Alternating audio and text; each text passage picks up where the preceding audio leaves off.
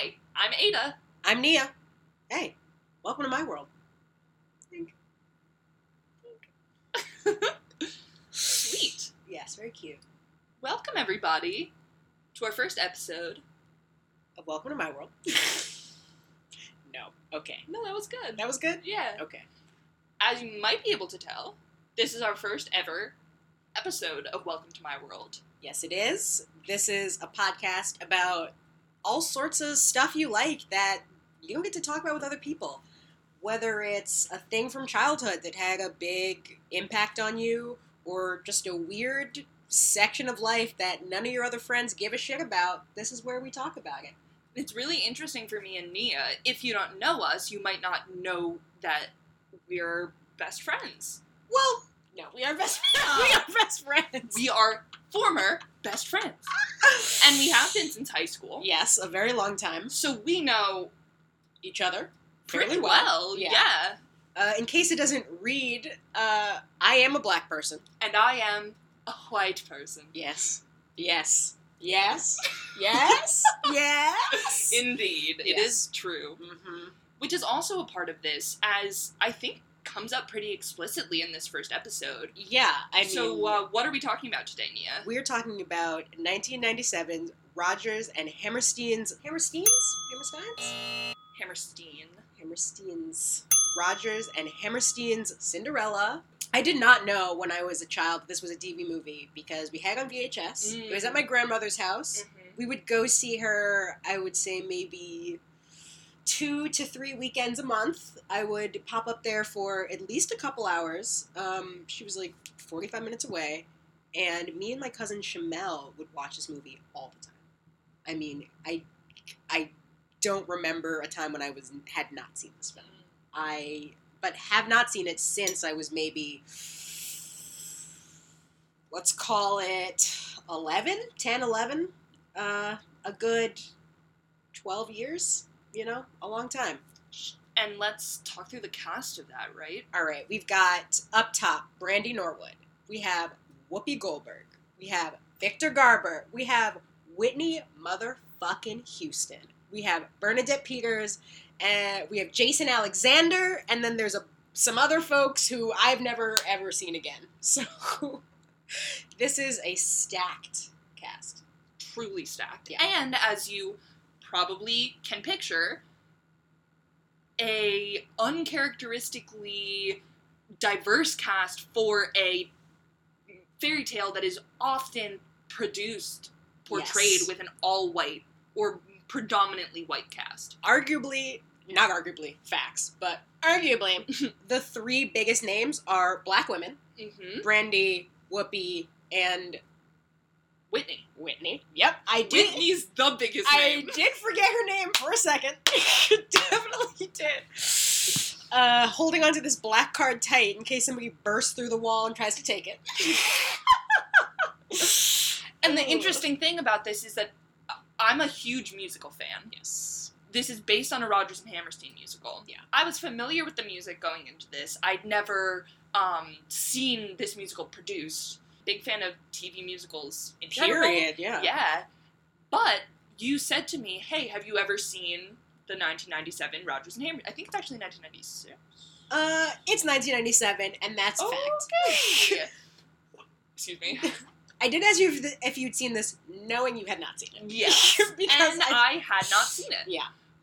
Which I think will come up in our discussion because For sure. part of this show, I think, is going to be an exploration of what were you exposed to Versus what were you exposed to? We have so many things in common that I think would be so interesting to find the little touchstones that we do not share. I totally agree. Yeah. So on that note, Welcome to my world. where do you want to start? I feel like... I did have an idea. Yeah, what's the idea?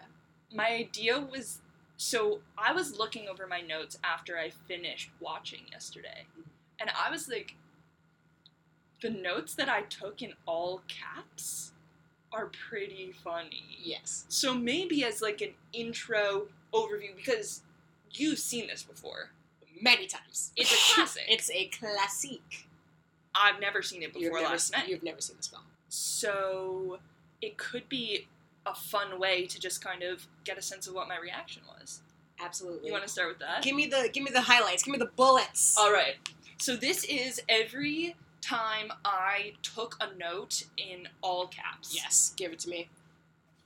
Bernadette! Yes! Walking in those damn shoes. I also have Bernadette in all caps. Oh my gosh! It's from that opening scene where they yeah, and she's just like, you know, like, instantly like a witch. A full witch. A full witch. Yeah. And for me, even before you even see her completely, they, like, start on her feet and then kind of pan up for a reveal. Yes. And even just her feet were funny. Yes! And that's another thing. This movie was so funny. It's hilarious. And the comedy really holds up. Yeah, it's, because it's all, like, a lot of it's physical, which kids love and adults love. Yeah. You know? Yeah. Good stuff. Oh, sorry. The caps. Gimme. Shirtless Prince, yes! Oh my, I have so many thoughts on how hot this fucking prince is. I think this is a whole subtopic. It's a whole, yeah. We'll come back to this We'll get to that. I have other thoughts about this scene specifically, so. Yes. OMG, Whoopi the squeaking!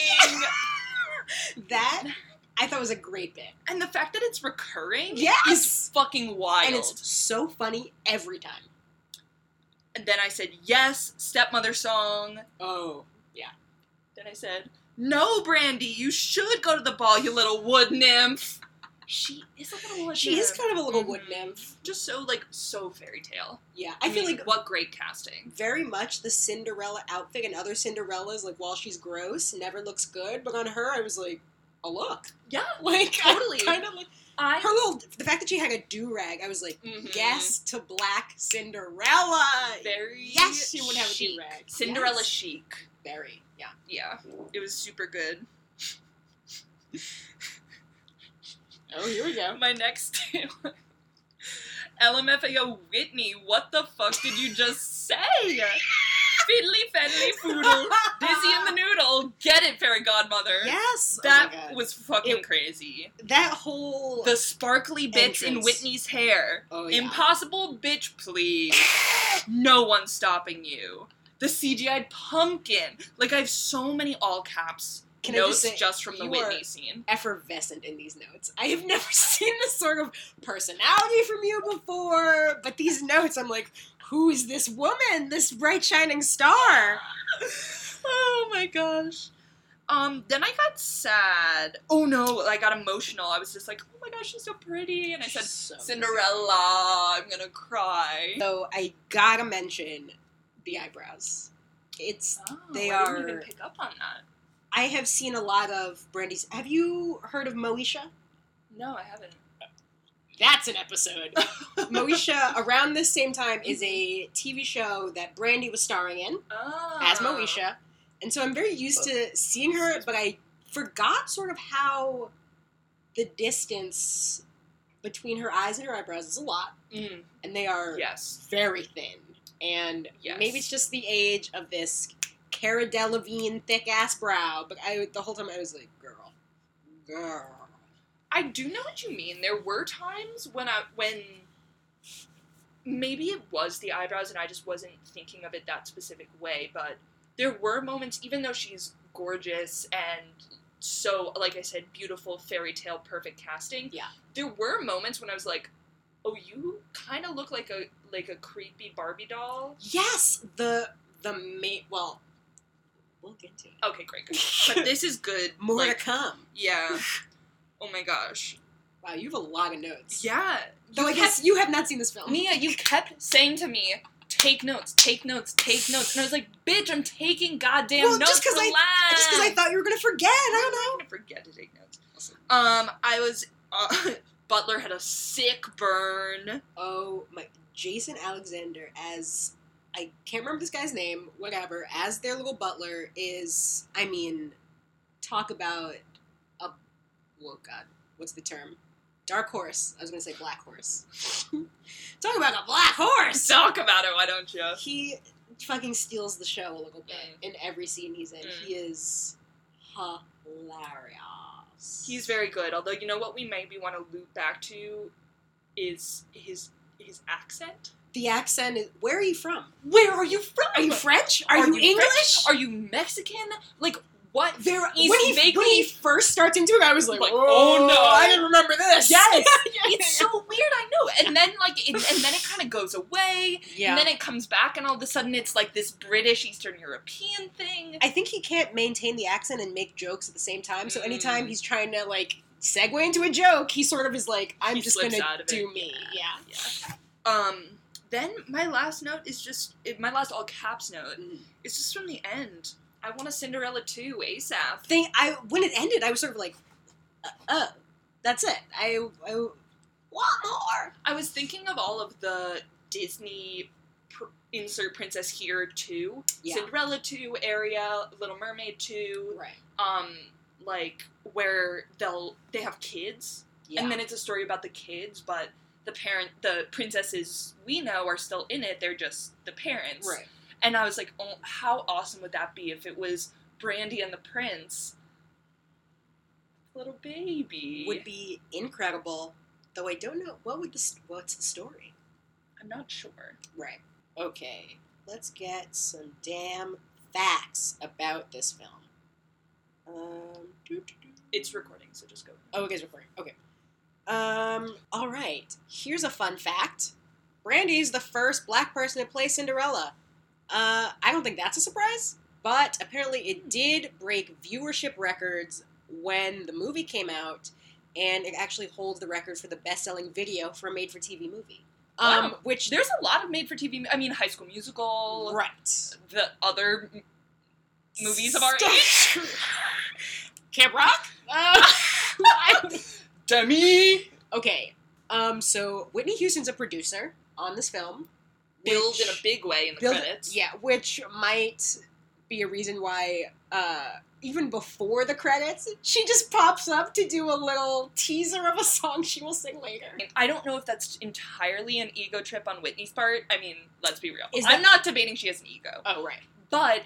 rest in peace. We love you, Queen. We both crossed ourselves. We did. Neither of us are religious. In fact, you are Jewish. Accurate. So yours was actually more offensive than anything else, I think? I don't know. Awesome.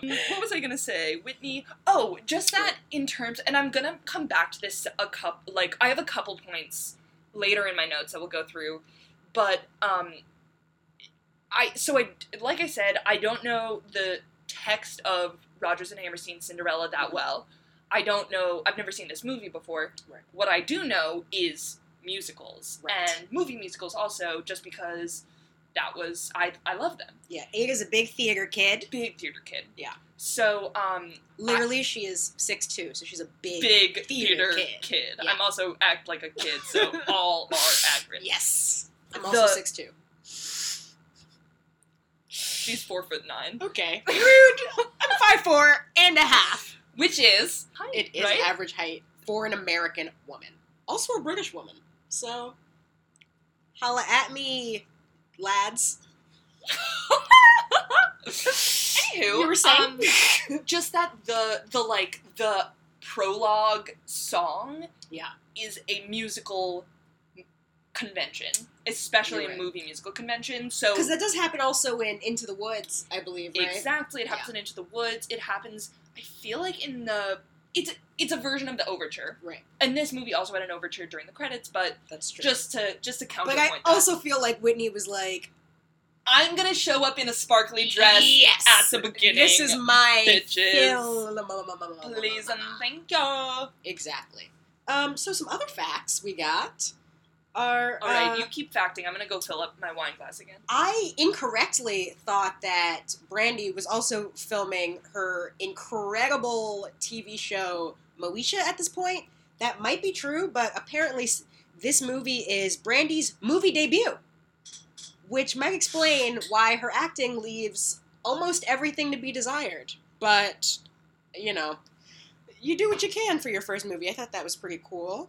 And honestly, the rest of these facts are not that interesting, except the prince's full name, which comes up in a song, which I think is funny, is Christopher Rupert Windermere Vladimir Carl Alexander Francois Reginald Lancelot Herman Gregory James. It's a good one. Rolls off the tongue, really cute, really sweet. Okay, sorry. It's taking so long to find this. Well, say that thing again that you just said about not being able to find this IMDb page, because that's kind of interesting to me. I will say that. Yeah, it's... And I'm going to mention the distribution thing, too, because that's some bullshit. Totally. Okay, in trying to find and watch this movie, we had a lot of trouble. We tried to go through every legal avenue that we could. Right. Amazon. YouTube, even. Frickin' HBO, Netflix. You know, the whole 9 yards. Yeah. Nowhere.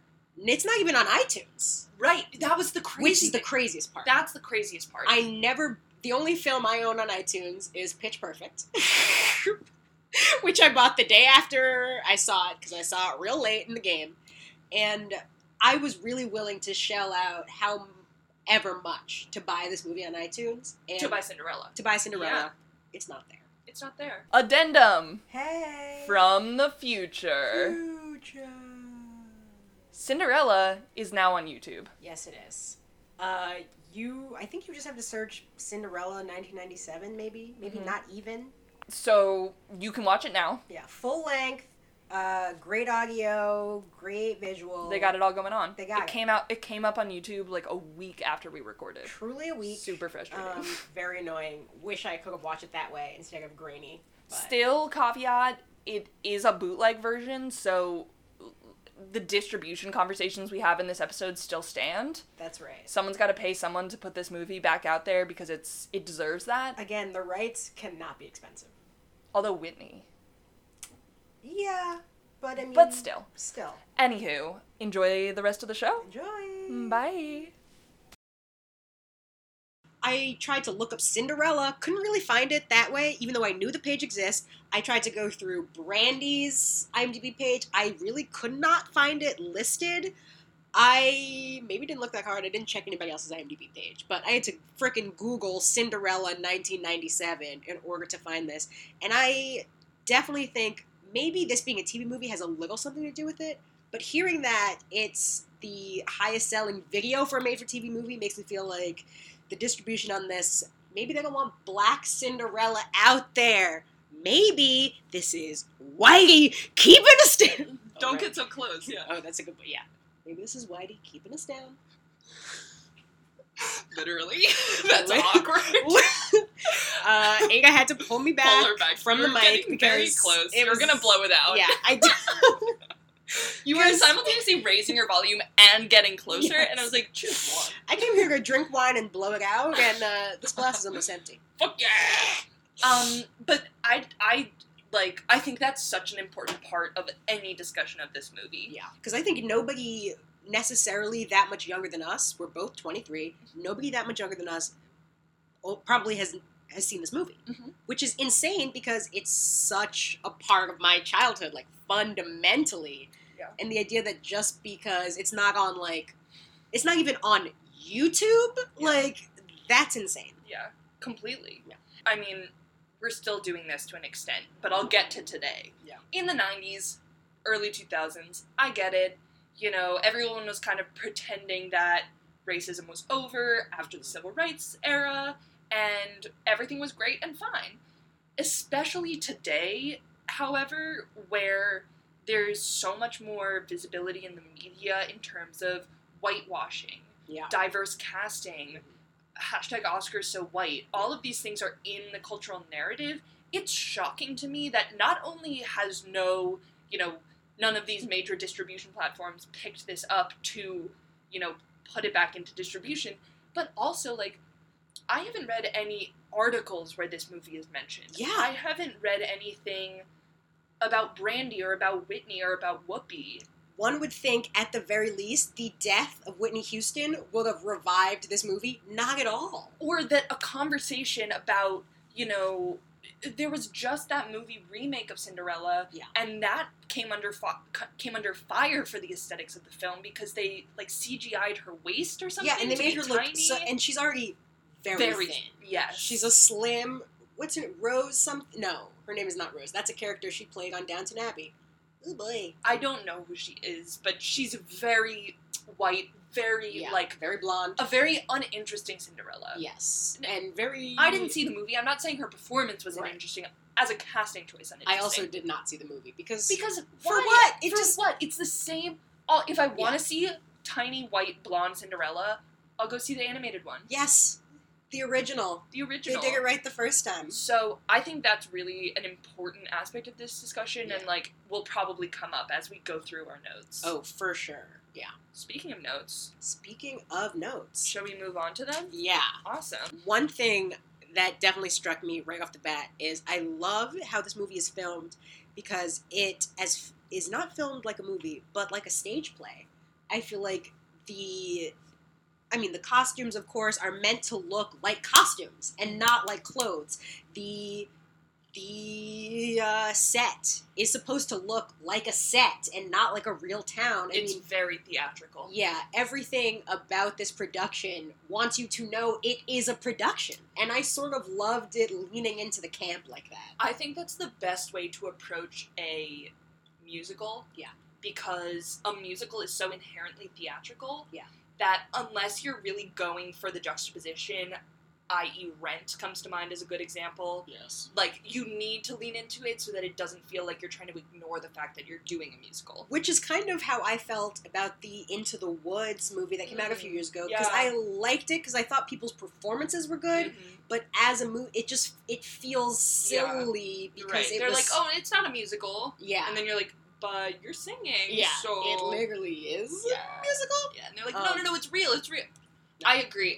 And something else on this topic is, I loved the way they adapted the orchestrations. Yeah. And they put in these little percussion elements, these little kind of slightly funky beats. And it is a different orchestration than the music. Because, again, the original Rodgers and Hammerstein score, that music, and I thought it was perfect because it was enough of an edge to make it resonate, to make it not feel outdated. Yeah. But it was still so musical theater. It never was trying to pretend that it wasn't. At all. At every point, they were like, this is, to me, and I actually wrote this down, to me, the whole movie sort of looks and feels like how the star of a high school theater department thinks every production looks. Like how it looks in their mind. Like a Rachel Berry from Glee. Her performing how she thinks it all looks, even though they're using, costumes from, 10 years ago or whatever. This was produced with love. And completely. These are theater people, and they get it, and they love it, and they were like, let's make a fun thing. It's just fun. And I can't remember the last time I saw a movie, and I was just, felt good. Just jazzed. Filled with joy. Yeah. So filled with joy. Just I think that's jazzed. super true. Yeah. Okay. So we've already talked about Whitney at the top. Yes. I did a little shout when I saw that she was a producer. I thought that was very exciting. Yep. I think that's exciting, too. That's something that you didn't pick up on as a kid. No. Of course not. Definitely not. Just to hit it again, because I think it's really important for the aesthetic of the film, she pops up in this, sparkly cloud of 90s graphics are so specific. A lot of swirls, triangles, right? And all of that shit was in Whitney's fucking sparkle cloud. Yes. So I was just screaming about the sparkle cloud the whole damn time. So fun. And to me, the graphics, it read like Halloween Town. I sort of yes. Felt like oh my god, it was so Halloween Town. Especially Bernadette Peters when we get to her. Everything about it was just 90s to the nth degree. It in your face, and the wig she's wearing. She's wearing this big wig Whitney's wearing. Fucking blonde highlight curly ass wig. Some oh crap. Not sparkles, but they're sparkle strings. They're shiny. Yes. Yeah. She had some of those some all tinsel, in there. Tinsel. That's the just word. Draped around. She's wearing this gorgeous sparkly gown that's form fitting. Mm-hmm. Though I looked close to the gown and I was like, the budget was low. She looked incredible. Yeah. I mean, she's a queen. She's a queen. And then we cut from one queen. Yes. To my next note is about that ill slow pan up from Bernadette Peters' wobbly ass feet. Yes. Which is already hilarious. I mean, she's such a good actress. Yes. You know, this is a woman who was built for the theater. I mean, she's giving you big, but in such a nuanced way. Yes, the right amount of big, the right amount of snark. Oh, my one note I had. This hit me as an adult a little sexually. As a child, it did not. Every time Bernadette says Cinderella, the way she says Cinderella, I was just like, oh my god, like, it's snarky, but she always gives like a little, like, Cinderella.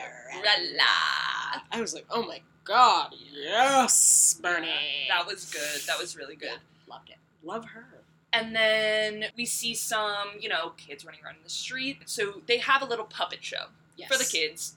And it's part of setting up the town, and it's the opening right before Cinderella goes into her opening song. Yeah. And we are first kind of introduced to this marriage plot. Yeah. That is going to be the core of this film. And we all know the story. Yeah. It's Cinderella. Prince, she gets married. Dirty girl, whatever. I mean, not... the dirty girl. Just from the cinders. Yeah, not she's from literally covered in dirt. Yeah. Also the S&M, but... No, just me. Okay. Now, listen. It's such a throwaway moment, but to me it, so invoked all of my kind of questions about this. I keep calling it the marriage plot, but about the marriage plot. Sorry, to be clear, we are talking about Jeffrey Eugenides' book, right? The marriage plot? No, I'm going to stab your eye out. So, I don't know why. Maybe it was because it's a kids movie and they wanted to be really clear about the plot at the beginning so the kids know what's going on. I don't know what it was, but there was a lot of marriage, a lot of heteronormativity, very heteronormative, in a way where I was like, we get it. Marriage is between a man and a woman, and that is it. Exactly. And I thought that was just very striking, and to your point about the Brandy's braids and your question of, is this, does this have something to do with how I do my hair now? Yeah. I think it's a similarly important thing to think about is, how are kids interpreting this message? Love? Is it self-confidence? Is it inner beauty? Is it outer beauty? So, I'll say, as a child, for me, the song that I remembered most and that I would cling to the most is In My Own Little Corner in My Own Little Chair. That's a fucking great song. That's why. One, a banger. And two, to me, that feels like my takeaway as a youth from this film was, about Cinderella's come-up. About her personal journey versus her getting married. To me, the marriage was just a way for her to be, one, sort of, vindicated in the eyes of her stepmom and her stepsisters, and two, a way, oh god, not to be this person, but this is an out-of-the-hood story. I mean, totally.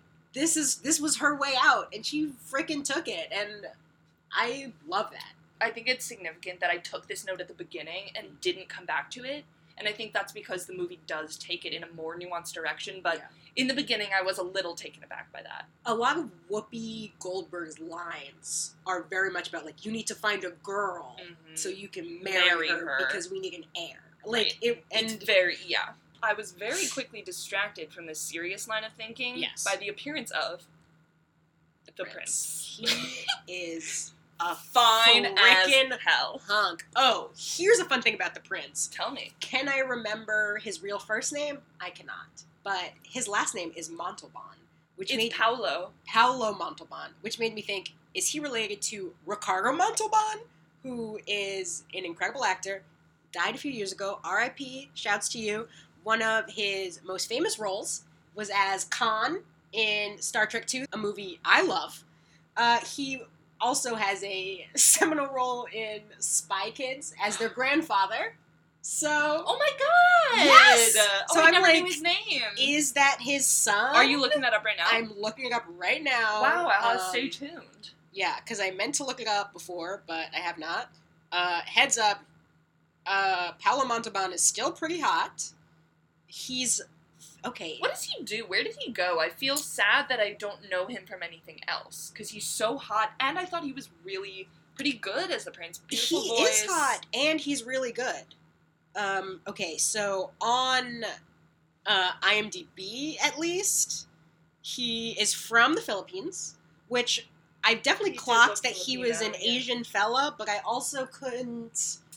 it was very clear that he was... Ugh, this feels exoticizing and gross, but it was clear that I knew he was Asian, but I was also like, but are you? I mean, you never know. You never know. As a kid, I remember thinking he was Asian, because I always had a whole thing of Whoopi Goldberg is the queen, Victor Garber is the king, and their son, a black woman and a white man have an Asian son. Which I love that. I know. Oh, perfect. And it was like, people are always in film, they're always like, oh, you can't have casting where the races, quote unquote, the races don't make sense. Right. I.e., where you can't say, oh, you know, black woman, white man, their son is a biracial kid who is the races of their parents. Right. I clocked it. I mean, I was like, white, black, Asian.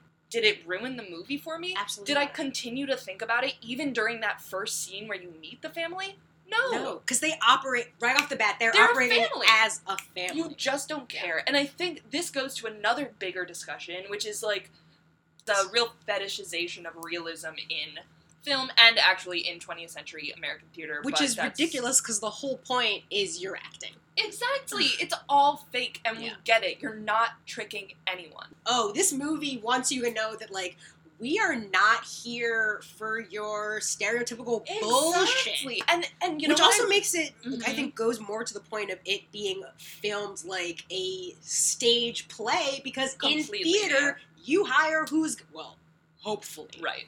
You know, in an ideal production. You don't worry about it doesn't have to be so realistic. Yeah. And even the extras in this opening scene, all very diverse. Yeah. Like, really, the stepsisters are two different races. Yeah, I love. Who are these women? Okay, so we meet the prince. He's super cute. Yes. He and Cindy are, you know, they're singing around. Yes. Very weird opening song, I gotta say. The opening song is... It's, like, kind of atonal. Like, it's too strong. And then we have Cindy and the prince. They meet they have their meet cute. Yeah. Cinderella doesn't know the prince. My only thing about the prince, and again, I realize this is me with my 2018 lens, maybe, but she, off the bat, is not that into it, and he is following her around this market. Yeah. And grabs her several times. And I was like... I didn't even pick up on that. Yeah. And I was like, well, he's so cute, and he means well, so it's okay. And I was like, oh, I don't know. That's such a complicated part about looking back retroactively on fairy tales. Yeah. They so often have the kind of, like, man in pursuit of woman thing. And it didn't help where he does drop the "you're not like most girls" line. But they quickly won me over with this little exchange. One of them says, "How should a woman be treated?" Oh, right. And the prince goes, "Like a princess, I suppose." And Cinderella goes, "No, like a person with kindness and respect." Yeah. And that's when I was like, this movie is more complicated. It's nuanced. Yeah. It's not just problematic or not problematic. Right. You know, revolutionary or not revolutionary. It's like, I think this goes to your nuanced point about this movie, you know, is it about the marriage or is it about Cinderella and about her come up? And that line to me is like, this is about her. The fact that she says, not like kindness and I don't know, the fact I think that she chooses respect is so important. And that she says, like a person. And not this imaginary perfect girl, like stranger, you know, poor. There's like so much class stuff in this movie also, and like it's so interesting. I love that he comes out the gate with the rich people. Am I right? I was like, oh, you're rich. You're the rich bitch. First of all, you're every guy at a liberal arts school who is like wearing fucking dirty Carhartt, you know, and just dirty pants he got for $2, despite the fact that he had just spent $200 on Coke this morning, you know. That's just this morning. Just this morning. Honestly. Dang, Coke's a whole nother conversation. I don't think anybody in this movie was on Coke, though. I don't think so either. Yeah. Maybe the little butler guy, though. Oh, he was just pretty coked out. I think we can definitely move to Jason Alexander. Let's speak about the first time we meet him, which is with the prince, after the prince comes back from this. He ran away, and Jason Alexander's character, whose name is Oh, Albert. God. We really have not done... No, I have it. Lionel. Which, hilarious. Hilarious. Already. Great name. So He's short, he's bald, it's already a joke. And then his name's Lionel. And then his name's Lionel. Perfect. It's perfect. Yeah. And we meet Lionel. Prince rolls through, shirtless. And hot. And hot. My favorite kind of ripped where it's Yes. not like you're ripped up, but you've got a little... you're not fucking Captain America. You're not out here with like an 8-pack. You're not scaring me, yeah. Yeah. But he's got some pecs. He's definitely got some biceps. He's got a little something going on, if you know what I'm saying. And he just like keeps fit. Like, he could pick me up. Yeah. But at the same time, he does other things besides go to the gym. Yes. We can get burgers together and he's not going to be like weird about it. Yeah. Can I just say, this was one moment where I was like, oh, this is going to be a movie that's slightly divorced from reality. Because, so they're walking down the hall. Lionel's trying to get the prince ready to go in and meet his parents. The prince has a button-down shirt on open.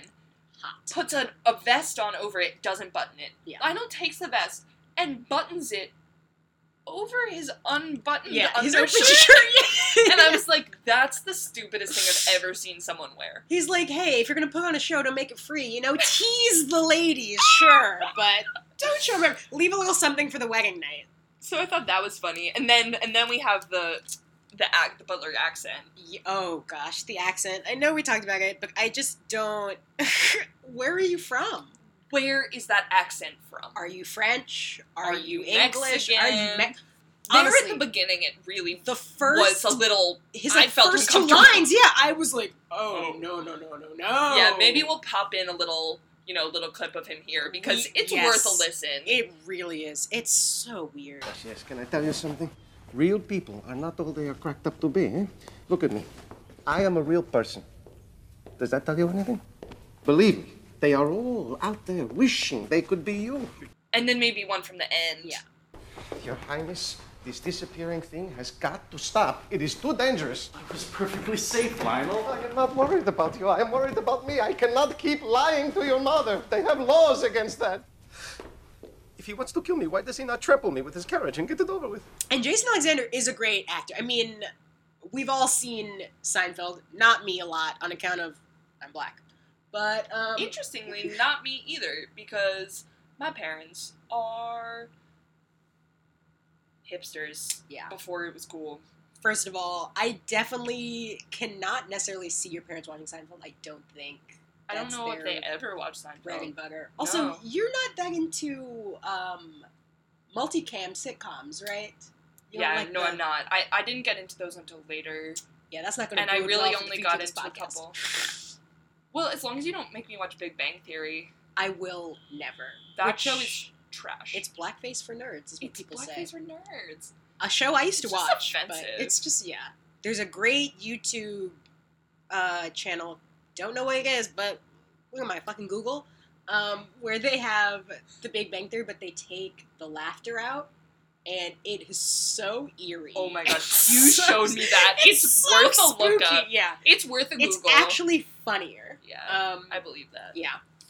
But so then, is this when they do the ladder gag with Jason Alexander, or is that's that a later scene? Yeah, we'll get to that because I love it. The King and Queen again. This is where we first meet the King and Queen, and we have Whoopi Goldberg as the Queen, and I know his name. I said it twice. I said it twice. Or Victor Garber as the King. Nice. There it is. A side note: I really like Victor Garber as an actor. Whenever I see him in a thing, I'm like, "It's you." Big fan. Yeah. Don't know. He was good in this. They're both great. Both great. I think he knew this is Whoopi's time, and he'll very much let her shine, and I was into that. And it made him shine more because of that. They're great scene partners. Christopher, darling, where have you been? Your father and I were just talking about you. Your mother was talking. I was listening. Whoopi is super generous, and as an actor, and also so funny, which is such a hard like you said, balance. her squeaks are hilarious. Another good place funny. For a clip of those little squeaks. Mother, I'll go to the ball, but if I don't find her tonight, you'll let me fall in love my own way, with no interference, no matter how long it takes.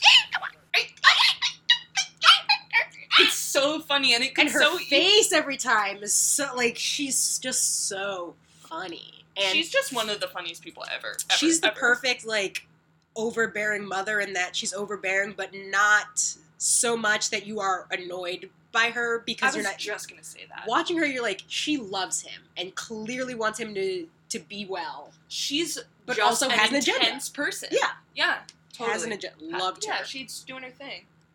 This movie also, I may have said it before, but it just struck me how very 90s this whole thing is. Mm-hmm. It's everything from the effects. Even the set, I mean, their clothes are all sort of quote-unquote period clothes of whatever this, like, old-timey, you know, sort of English town is. I don't know what year, you know, but everything felt 90s. The outfits were loud and vaguely neon and bizarre in a way that I feel like is very much like 90s It was like street style. if neon were earth tones. Yes, That's a sentence that makes it no No sense, sense, but the most resonates. sense. Yeah. Yes. So I think this is a great place to transition into talking about that dance break in the Prince song that you mentioned before. Christopher is giving a ball. The Giving a Ball song is so good. And I remembered it as I knew it was coming. The Prince is giving a ball. And the Prince is giving a ball. That's so not how it hyped. goes. That is how it goes. It is, right? Okay. I was hyped for it the whole time. It was so good. Mm-hmm. Jason Alexander is Super so funny. And I loved, and listen, they know their comedy. Rule of threes here, reading the names, and he says, like, Rupert, and they're all like, Rupert? And he's like, yeah, Rupert! And, you know, there's another one with Herman, and then one with the Queen. Yeah, because she has some name like Aaliyah, I think it was. No, it's something else with, the prince's name is Marvin, and her name is, like, Martha. It starts with the same letter, yeah. And I thought that was great. I love that. That was funny. And that's, again, like, such classic, Rodgers and Hammerstein humor. Yeah. Musical humor. Yeah. Like, it's, trademark of their shows. And, like, really good. The movie really let that shine through. And the what I loved about the song itself and the whole performance is that there's also slapstick going on at the same time. You know, like, he's still an adequate dancer, you know, like, is part of the dance performance, but also these moments of him, like, the bread almost hits him. The cake flies into the air and he has to catch it. You know, he's tripping around throughout the town square, and he gets, like, picked up. He gets caught on something and picked up. And he accidentally opens a bottle of champagne. Which is he looks at it and he's like, well, and he kind of chugs it. And he literally also makes it rain. Like, he pops it and it's flying everywhere, and it turns into a rap video. He's like, yeah, fuck it. Yeah. Like, yeah. Bands will make him dance. But I loved it. Yeah. Fantastic. So good. So good. And then later, in the next scene when they're in the palace, Jason Alexander is humming this song, and that, I laughed out loud. That actually killed me. I loved that part, too. That was a great I thought that was touch. really cute. Yeah. I think that's where the ladder gag is. Yes. He's on a ladder trying to put up some decoration or something, and the royal family keeps knocking him over. Yes! And they know what's happening, and they don't care, which I also think is funny. It's not like he's abused Butler, and they don't really know. I guess it's like, he's abused, and they're sort of like, this is part of the job. Yeah. Like, you knew this coming in. Yeah, you know we're wacky. And also, like, that's the thing, it did not feel mean. I honestly felt they were, like, accidentally knocking him around. Yeah. And he was like, I love you so much that I'm just gonna be like, yeah, whatever. There's a level of intimacy there that made it not cruel. More like a nurse or like a nursemaid kind of character. Yeah. You know, like part of the family kind of feeling. I don't know if you're a Frasier fan. I'm a big Frasier head. Where my tossed salad and scrambled eggies at. Holla! That all went right over my head. First of all, watch Frasier. But for those who do watch Frasier, it's very much a Daphne Moon dynamic with our friend Lionel the Butler, where he technically works for them, but this is a family member. You know, this is which, let me tell you, I hate myself for saying that. He works for them, but he's more of a member of the family. We've had some bad experiences We've with had, that. listen. We're not going to go into that We're on going the to need to air. go into it. But anywho, you know who you are. Woo! Well, actually, probably you don't. which Also, is the you're sad part. not listening in this. Also true. Good Yeah. thing to mention. At the person we're talking, we're Yeah. subtweeting right now in this podcast. Ooh, We should have a subtweet, like a subtweet of the episode. Does that make sense? Yes. Okay. And listen, you know I'm all for adding structure to the situation. All right, subtweet of the episode. Definitely Yeah. that person who invited us to your house, which was very kind, and we're Very still kind. grateful. Loved it. We had a great time. Did any of it You have to s- do with you?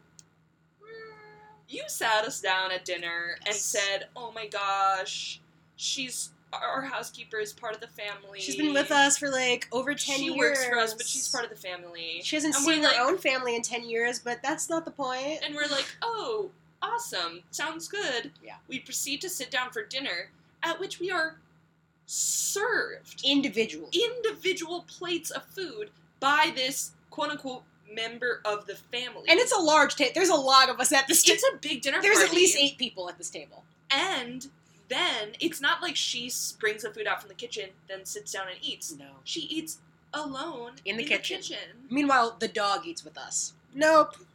Not Anyway, kosher. we gotta move on from Yeah. the subtweet. My next thing is the stepmother song. Yes. Please. So good. So I was just like, yes, Bernadette, I want to see it. Like, Yes. I was just ready for a little Bernadette time. the second she opens her mouth, you know second. what she's about. Yes. You know who this character is, and Bernadette is giving you. To me, she was almost like, and I mean this as somebody who literally finished watching an episode of Drag Race before we started this podcast. She's like a drag queen, but if that was just your life. I like completely see what you mean. She's just like what we were talking about with the Cinderella. Yes. She's Big just persona. inherently Fabulous. theatrical Yes. as a human. Yes. And so good. Okay, this song, though, did give me my second reality check of the film. Okay. I think it's my second. Yeah. Did Cinderella just use an eyeshadow brush on her stepsister's toes? I did not clock that, but Okay. now I'm very curious about that. Um, Okay, Then, Yeah. Brandy is sad. I do want to Oh. mention the first outfit we see Bernadette in, this Yes. green and pink dress she's wearing. Oh my gosh. I wrote down it is a blessing. It's just, she, in this dress, she just looks, the dress is ridiculous. Like we said, very 90s, garish, crazy. This is Mhm. clearly a costume Yeah, it's and like a not hot clothes. pink feather trim on like a green, like a Kelly green. Yeah, and it's sort of like a robe, this It's dress. totally a robe A dress. deep slit. V deep. And I was like, where can I buy this item of Yeah. clothing so I can walk around my house It'd be a and good just... Halloween costume. Oh, I love Halloween. It's my favorite holiday. I know people are like, it's not a holiday because you know Halloween's a holiday. It's my fave, and this is my costume now. I was going to be Lando Calrissian. That would also be really fucking good. I think it would be very funny. I look great in a mustache. Wait and see. Listeners. Tweet at us. Comment your preferred Yeah, Lando or step. Does she even have a? stepmother? Does she have Yeah, a name? Actually, the kids, the stepsisters do. They Minerva and Calliope, which I think are great. I think they just call her mother, and Yeah. Cinderella just calls her stepmother. So she has no name in this film, which is crazy considering how big of Yeah. a personality she is. Yeah. But I think she loved might be it. credited as like the wicked stepmother or something. yeah, I believe Calliope is the tall, skinny, white stepsister. Yes. And you are I just wrote correct. down that she is just such a damn dork in the best way. She I was mean, really good. yeah. I wanted to like Minerva more than I did. Minerva, I thought yes. I liked her later scenes more. Yeah. I thought she was a little. She didn't have like Calliope was like really taking cues off of Bernadette's physicality. Yeah, she had a full body performance. Yes. Yeah. Yes. That's so what it was. Yeah. Calliope had a full body performance. Minerva, when you got up close and personal, loved it. Right. I thought she had the better voice of the two. Yes. Like, she was a great performer, but she didn't have that, like, physicality that... Though anytime Calliope did that laugh, that was so funny. It's such a bit that's, like, clearly, like, obvious comedy, trying to get the kids to laugh. But she nails it in a way where I was like, this is funny. It like, was funny. Yes, funny. It was funny. Because it's just like she, as her character, just has like no idea. She has no self-awareness. Yes. So it's just so fucking hilarious. Everything about her was so deeply unsexy in a way that was clearly so, like, precise that... Ooh, you know what I also loved? Every time they would go up and flutter their eyelashes like this. Oh, yeah. Just like they were having a seizure. Like they were rolling their eyes back. Yes. Yeah, it was so funny. Oh my god. And Minerva kept scratching herself when she got nervous. And then at the ball, the prince was like, "Are you scratching yourself?" And she like, goes, "No." And he was like, "Are you sure? You're literally scratching yourself." She's like, "No, I'm not." That was funny. So good. I love them. Yeah, love them. I know I already said it, but I want to mention again Brandy's look here, because it ties into the 90s aspect, and also very much the fact that she's a black Cinderella. I feel like they really brought that in. She is wearing a headscarf and or do-rag for the majority of this film. And I think in this scene she actually puts it on when she gets home. Because she definitely, while she's out, she's not wearing it, and then puts it on when she gets home, and I was like, that is so real to me. Like, you want to keep, first of all, for somebody whose stepmother doesn't give a shit about them, your braids are fucking laid. So, I don't know. She's so long. So perfect and tiny. Unless you're doing those yourself, your stepmother is shelling out dollars for you to go to whatever the hood is in your little English country town to get these fly braids. But she's got this do-rag on. I noticed her fingers. She has French tips. Oh, seriously? I didn't notice She has a French manicure, and I was like, this is the 90s, See, baby. That's another moment where this movie had, like, a loose relationship with reality. Yes. And again, the braids. I mean, just the combo of those, I was like, this movie is such a point in time, and I love it. To me, it reminded me... And the brows, to your other earlier point. The very thin brows. To me, it made me feel like how Star Trek often makes me feel. I mean, I like the OG series, but it's all about next gen. Hello! Yeah. 80s rewat, where that show very much is a future version of the 80s. Like, it's very clear watching that show that it took place in the 80s because the outfits they're wearing, the hair, everything about it was very 80s, even though it's the 24th century. And the same thing with this movie, where it's way in the past, but it is the 90s, honey. You know, I want to push back on this, like, is it the past? I feel like it might... You know, some movies or books or whatever will have, like, it's so far in the future that it's the past kind of thing. That we destroyed everything and we're starting over. I thought it could be that, because also later there's this line where the prince is like, it's so medieval, isn't it? That's true. About the ball. He does say that. He's like, it's such a medieval idea, having a ball to find a wife. I love this headcanon of it actually being the future. Because to me, the 90s are super big right now. So maybe... And they're kind of dressed like a futuristic interpretation of old style dress. Yeah, I mean, everybody looks a lot hotter than they would. Yeah. I think everybody's dress is... I mean, even though they're long, there's cleavage. There's... all sorts of things there would not be. Again, it's a film. Loose relationship with reality. Did it ruin the movie? No. Absolutely not. It made it better. Yes. The movie should happen in a non-existent, imaginary space. Yes. It's a non-existent imaginary story. And that's the power of it. Anywho. And I feel like a lot of, again, leaning into that is so much the power of this film, is that it would be so corny if it didn't know it was corny. Yeah. Which is perfect. And I believe this is the point where we can talk about fully in my own little corner, in my own little chair. You know what? Maybe we should take a little second just to talk about the music. Because I think that's a bit, like, if we just take the section and talk about the musical performances, get to the rest of the movie later. This is what the people came for. Take us away. I think falling in love with love, right?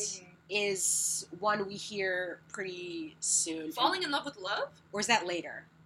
No, that's Stepmother's song. Yes. Falling in Oh yeah, love we did with talk about that. love. It's like falling in love Yeah. with make-believe. Right, Yeah, we yeah. did talk about it. We Okay. talked about opening song, Yeah. Falling in Love with Love, Yes. and Butler song, Princess During a Ball. Yes. No better podcast fodder than rehashing what you've already talked about. I'm gonna edit it, ho. We are killing it. Don't you dare. Yes, in my own little corner, my own little chair. Like I said before. In my own little corner, in my own little chair, I can be whatever I want to be. That's a good song. I sang that song Incredible. in voice when I was a kid. Did you? Yeah, so I really love that song. To me, this is the takeaway song for me as a child from this film. So good. It's so good. It's so sweet. Even, and I think, like we said before, Brandy later, when she's singing with Whitney, seems very timid singing. In this song, I think that really worked. Like, she starts very gentle, very timid, and then, like, clearly is into her fantasy world and the whole thing, and then reverts back to, and I think it really works there. But I love the song.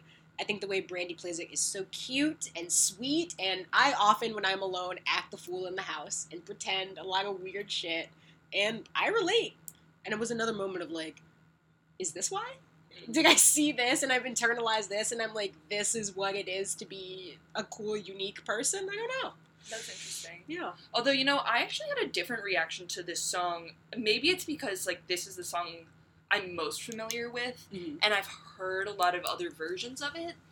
I just felt like it really looked to me like I was just hyper aware of every moment where the director was like, okay, now you're gonna do this, and then you're gonna knock over the broom, and that's gonna pull you out of it, and then you're gonna look around and realize you're here. And, like, I felt like I was seeing Brandy taking the direction instead of seeing Cinderella going through the thing.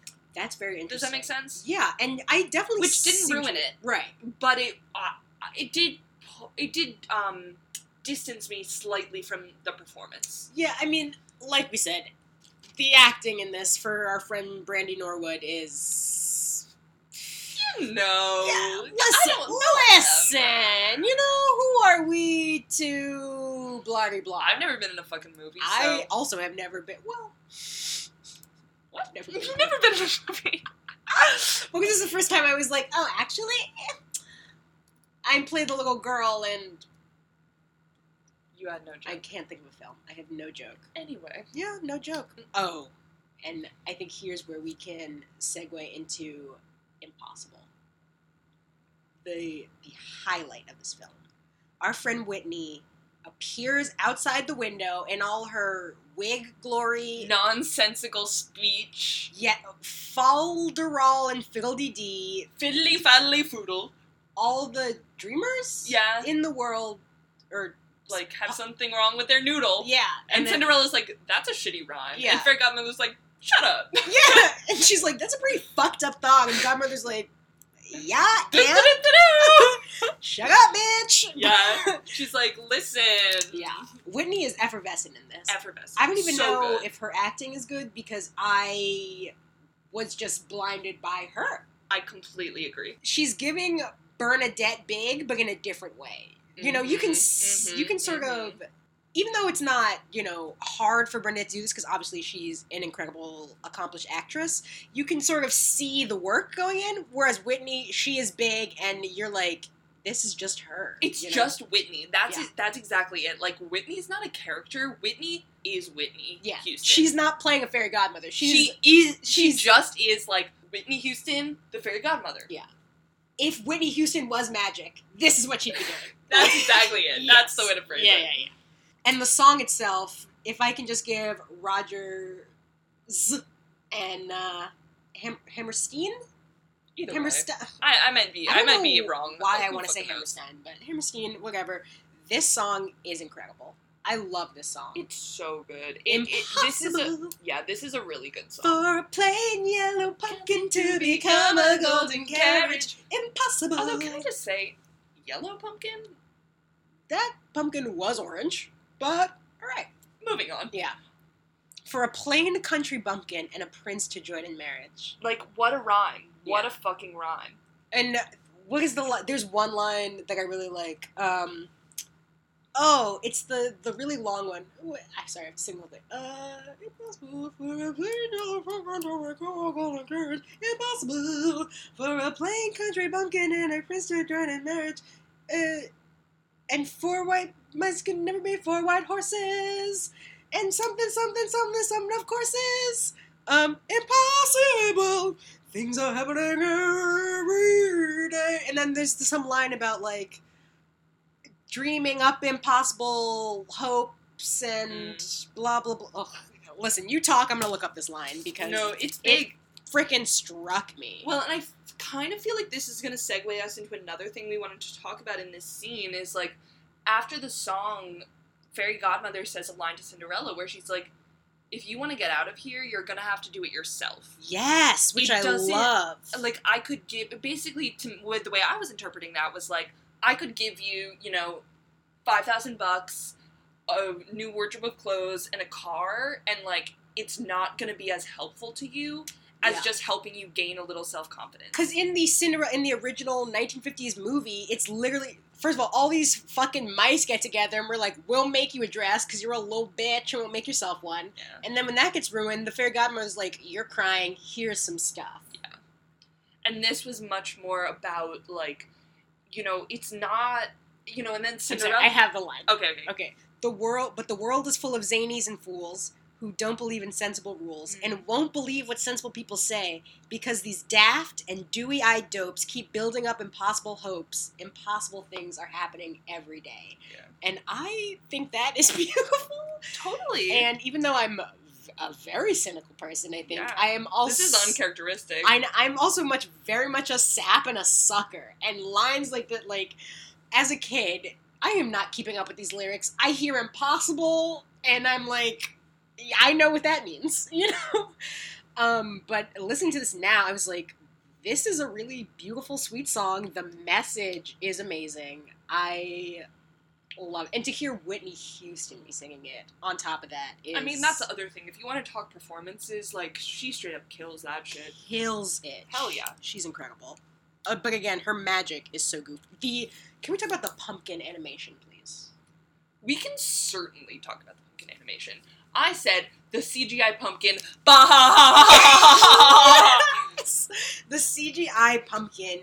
The whole budget went to that pumpkin. The whole budget went to that pumpkin, which is so sad because it looks like crap. Shit. It's 1997. There are movies that look great. I mean, Jurassic Park came out in 95, and those graphics still look good. Although, with the budget. I mean, Jurassic Park, Cinderella made-for-TV movie. One of them is a Steven Spielberg film. Like, let's not get crazy. But I also laughed at the mice men when they turned the mice men. Yeah, and they're still like nibbling around. That's a classic joke, but like, and the fact that funny. Whitney's like, hello?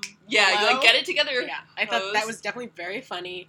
Oh, another thing I want to mention about Whitney's wardrobe. So on this dress she's wearing is full-length gown, form-fitting, up to the neck, long sleeves, and there's a little cape. And every time she moves, she twirls. Like, she's obsessed with this cape. Yeah. She wants She definitely had a hand in that design choice. A lot of arm work just to make this cape happen. Another wardrobe choice from this scene that I think is awesome. Yes. Once Cinderella has been transformed. Yeah. Gotta be honest, I was having a couple glasses of wine while I was watching this. Hey, nothing wrong with it. And at this point... I just started laughing like crazy. And I wrote, BTW, they were way ahead of the clear shoes trend. Hashtag Yeezy Season 0. First of all, I love that. But because the shoes are that sort of thing where they're like ugly cute. Exactly. Where, like, it's the clear shoes trend. It's around. Yeah. These slippers were not glass. They are plastic. Those are some plastic-ass plastic fucking shoes. And not even the design. They did not try to go hard with the design at all. Yeah, but not at all. I think we should definitely talk about the blue dress for Cinderella is classic, and this dress they put Brandy in is killer. Yeah. This gown is and the blue eyeshadow they're giving her is very nice. Like, as a child, I remember thinking, like, when I get to prom, this is what I want to look like. Yeah. The blue eyeshadow to me was fashion because I watched the Disney Channel. That's what they have on. That's what they have on. She's got her long white gloves. This dress looks beautiful on her. Also... another, just a little personal note from my life, watching the Oscars a few years ago, Lupita Nyong'o's first Oscars, she's wearing a powder blue dress that's sort of the same color. I remember it. And she had a little crown on, and our friend Shakira, also from high school, was like, hey, can you describe Shout to out me... to Shakira. Hey, Shaq.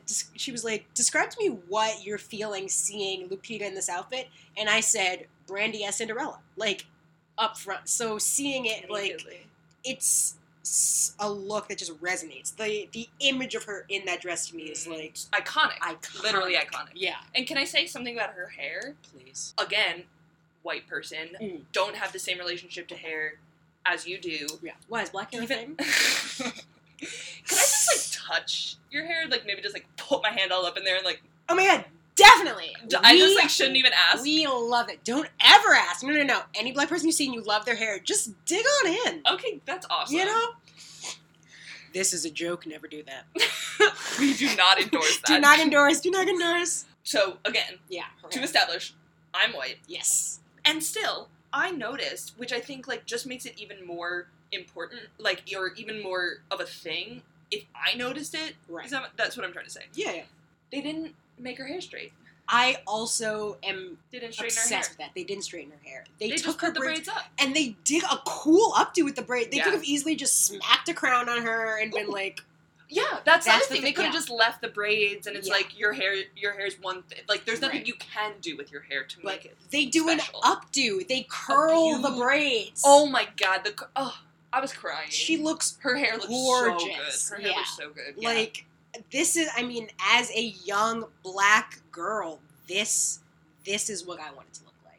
This was it for me. I thought this is the epitome of beauty. And watching it again, I was like, it still is. I still fuck with that look. Oh my god. And, like, Hardcore. maybe it's because the 90s and 2000s are back, but if Yeah. you showed up in that, like, flat blue eyeshadow, I'd be like, ooh, you look good today. Yeah, I think people would be really into it. I mean, it would look good with your skin tone, also. Thank you. Yeah, honestly, I feel like a lot of my life, I have been trying to get to that look and not even knowing it until just now. That's really interesting Yeah. experience for you. I also noted down, for the podcast, I am a bisexual woman. This is Nia. Holla. Me too, though. Yeah. It is.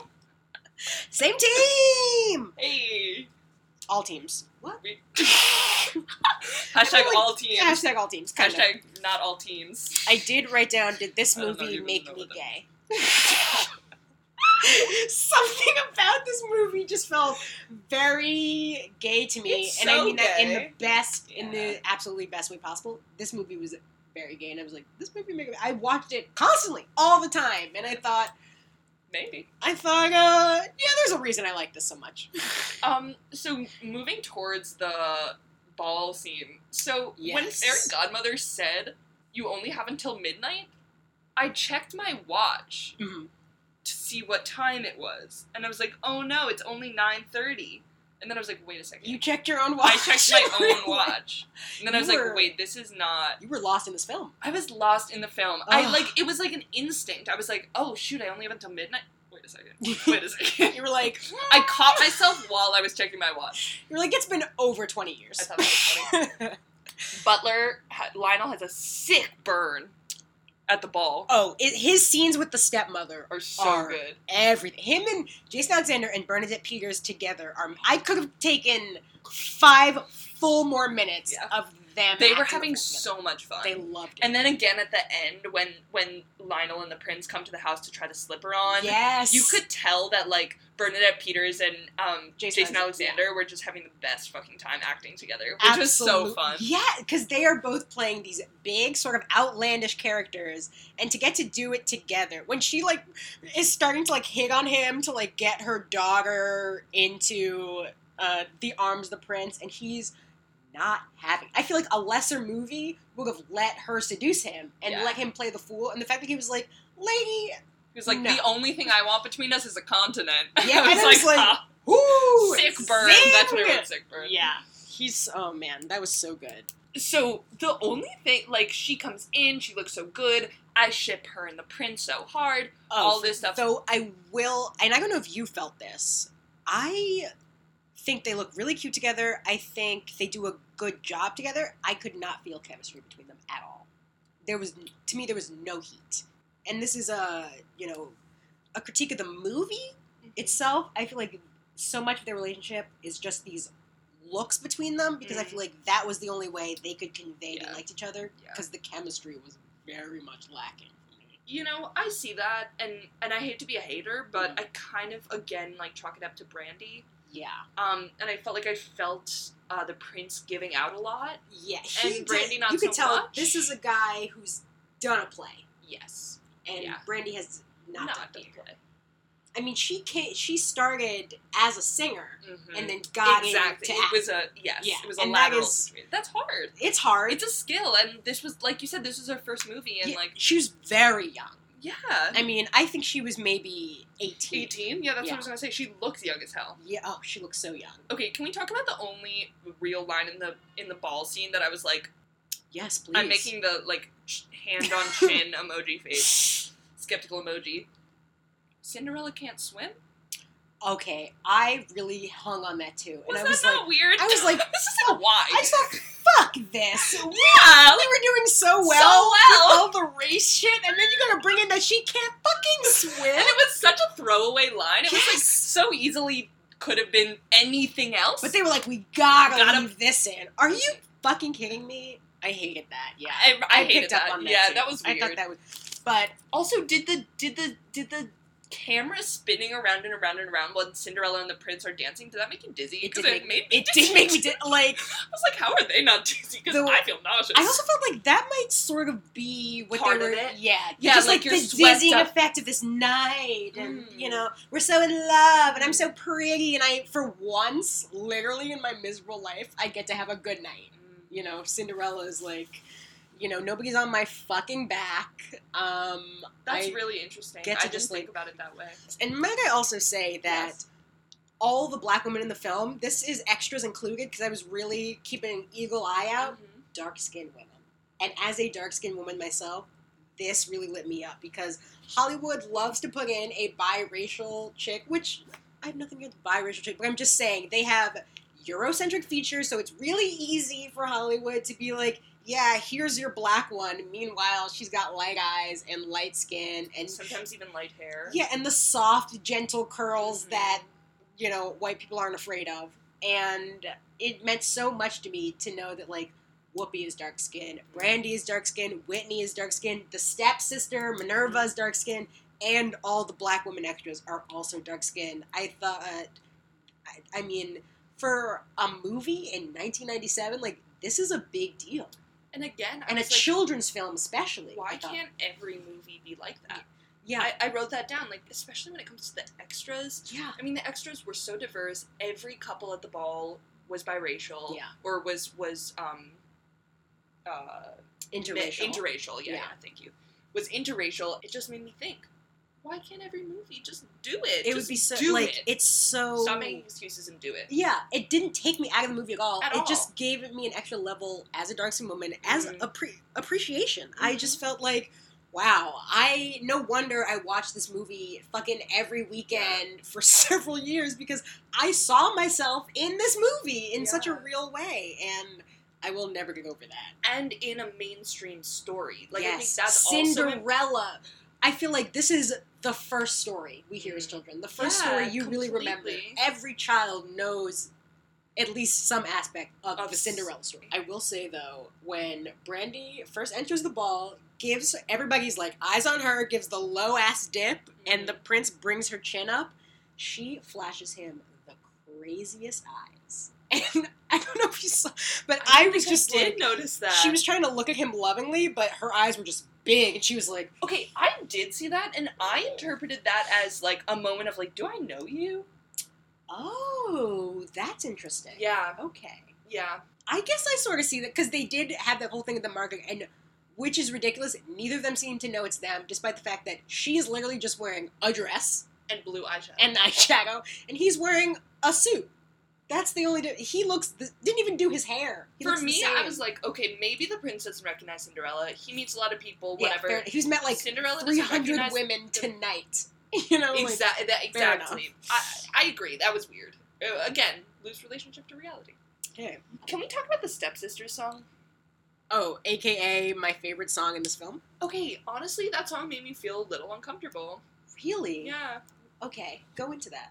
So, I thought it was really interesting. Number one, love their performances. Incredible. Number two, great song. Yeah, like, them falling into the pond. So funny. The direction, the physicality, the slapstick, it was great. It was really funny. But the thing that made me a little uncomfortable about it was, like, it's complicated because Brandy is a black woman. Yes.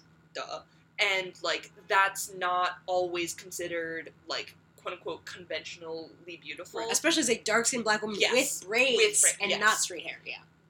So, that acknowledged. Yeah. Everything else about Brandy, completely conventionally beautiful. Yeah, she's not too tall, she's super skinny, she's very petite, perfect skin. Yeah. You know, like, very symmetrical features. She's got these big eyes. Oh my gosh, big eyes. Yeah. Like, she's beautiful. Very much the ingenue.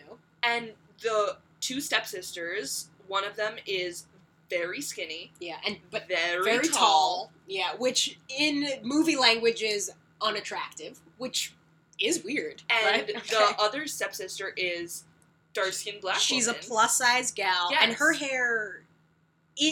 Her hair was... Was it relaxed? I couldn't... It was like... I can't remember. It was like half... It seemed like half relaxed and half... She has, what us black folks would know as she's got those 3C curls. So, she's got those loose, easy, bouncy, safe curls, you know? Mm-hmm. Yeah, she's got that Tessa Thompson hair. But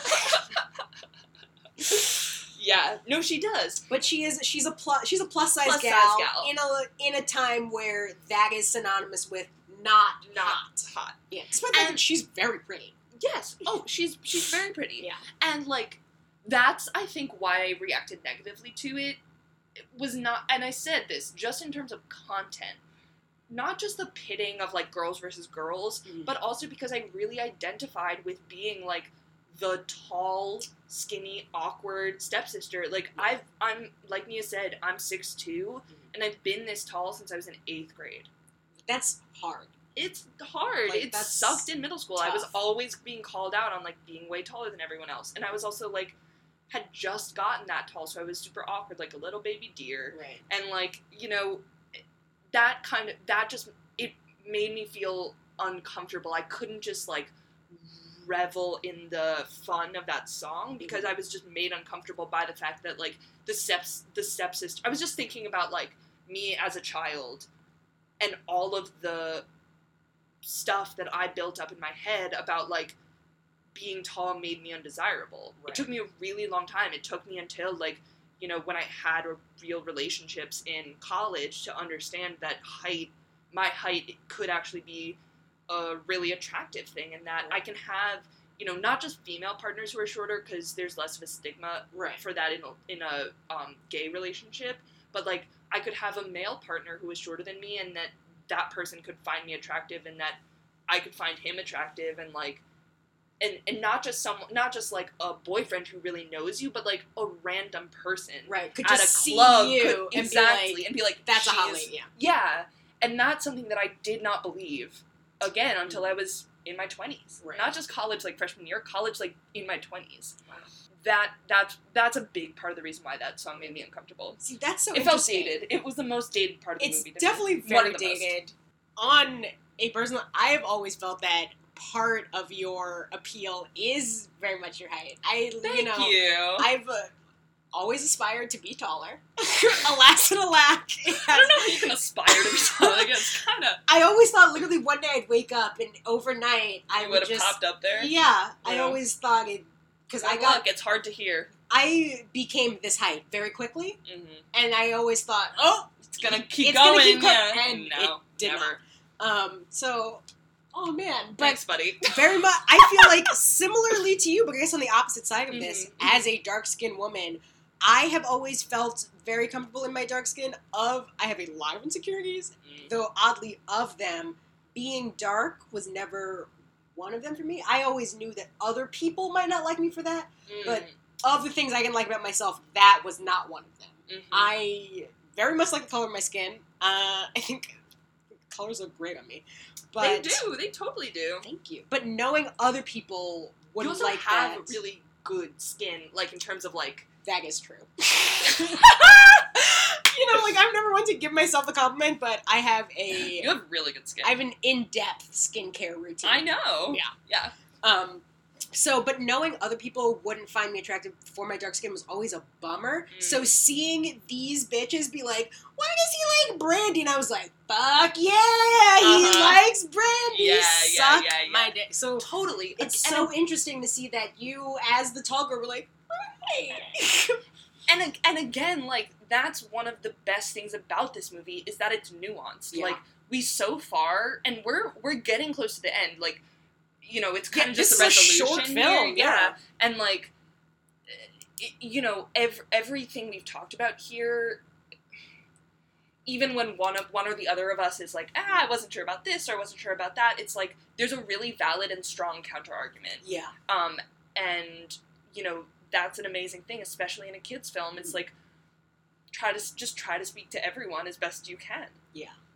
And just a note about the song itself. Yes, now let's get into that now. Yeah, I think it's, first of all, I told my father earlier today that we were recording this about this movie, and he was like, oh my god, what's that song, that one that's really funny and really good? And this was the song he was talking about. Yeah. He literally watched the clip on YouTube. He was so cute. And the fact that because it was my grandmother, his mother, house that we'd visit, where we had this tape. Mm-hmm. So he very vaguely, like, in a background had an awareness that we would watch this movie all the time. And the fact that that's the song that stuck out to him, my dad loves to laugh, he's a big comedy guy, whatever. Shouts to Hot Rod. Shouts to Hot Rod in the house. He loves the song. I think the song is I love that even in this song where they are straight up hating on her, in fact, to the Mary J. Blige fans, there's a lot of hateration and holleration in this particular dancery. You can look that up for later. Oh, neat. I'm going to throw my line in your face. I know what you're talking about. Okay. Like, vaguely. I probably couldn't quote it, but I know. The idea that even in the song where they're like, why would anybody like her? Why would a fella like a girl like her? A girl who's merely lovely. Like, even they know. She's nice and sweet and gorgeous. I think that's such a funny premise. Where they're like, why would they like this pretty, nice, sweet girl? Ugh. Yeah. And another note about... Yeah, they were like, she's only as graceful as a bird. Yeah. Like, what? Allah, how Jay-Z has It's a Hard Knock Life sampled in one of his songs. I think, why would a fella like a... I feel like you slow that down and you add a fucking beat. The song is about... Mia. Why would a fella like a girl like her? No, like me, lovely. Why would a fella like her? That's a jam, man. That's a oh my god, that's genius. So I need some rapper out there somewhere to sample that because it will be fine. Imagine... And I want to say, for the record, that I'm not big on the ladies hate on ladies thing. I don't think it's that cute. But if, say, a Cardi B released a song where she's like, I'm better than your bitch or whatever, and that's the sample. Whereas Cardi comes in like, my ass is fat. I'm sexy as fuck. Like... By the way, I love that interpretation of Cardi B lyrics. Cardi's album came out, and I've been listening to it, and it's good. Fire. Yeah, it's good. Magic. And I would love to hear her sample that. So I think that's... Cardi, you can use this. Yes. Becca Lise. If you're listening. Yes, Becca Lise, darling, please sample this. Take it. Yeah. All yours. And we have already noted how fucking hot the prince is, but the idea that the Prince Charming, is an Asian man. I think that's fucking huge. I love it. As somebody who loves Asian men and thinks they're mad sexy in a non-fetishizing weird way, just, But Hollywood does not want Asian men to be like the lead, sexy, whatever, that was the bug of the joke. And for them to bring in this super hot Asian guy and be like, he's the one. I love that also. An interracial really romance in which no white people are part of it. Yeah. is incredible. Yeah, I think it's super strong. The only white person who's really a part of that relationship is the king, who is very passive, like that part of his character. Yes, amazing. And that is really giving space. This white man defers to his black wife as the head of their team, and he's not salty about it either. No, he just knows that like this is our dynamic. Exactly, and it's the whole movie is just an exercise in race politics, gender politics for kids, for the kids. Come on. Can I also just say that literally all that I want is for someone to kiss each of my hands and then kiss my forehead. Oh my! Because that was tender as fuck. It was beautiful. I when he's like, cried. I just want to talk to you. I was like, I want to talk to you. Yes. The idea that he's like, I don't want to. Yeah. He's not like, I want to marry you. He's like, can we just have a conversation? I was like, yeah. Also, this was a real scene where I had like super duper an existential crisis, and I was like, I don't know who I find more attractive, Brandy or Paolo. Yes, you know what I mean? I was like looking back and forth between them, and I was like, I don't know what to do. Like, I don't know what to do. I did not know what to do. That's where the fact that they had no chemistry didn't really bother me because I could still. Like, I had chemistry. Yes, I was still invested in them, despite the fact that to me they seemed like friends more than anything. Really. Yeah. Cool. So then they sing. She has to run away. The clock chimes. Right. He finds her shoe. We finally see truly how ugly this shoe is. We really get that ill close up. Yeah. Can we talk about the shot of Brandy running home? Yes. And that she did you notice how she was running? Yeah. I was like, Brandy, sweetie. The movie run is a hard thing to master because you can't run so fast that the camera can't catch you, but you can't run so slow that you look like an idiot. And she really did not hit it. I truly, and honestly, no shade to Brandy. No, it's hard. But I definitely think she was directed, and at a certain point they were like, this is the take we have. Yeah. They were like, it's 3 a.m. We gotta go. We gotta wrap it up. We gotta cut, man. Whatever. We got what we're gonna get. 2 girls 20 plus years from now, we're not gonna break down how dumb Brandy's run was in this TV movie. Whoops, sorry. Whoop.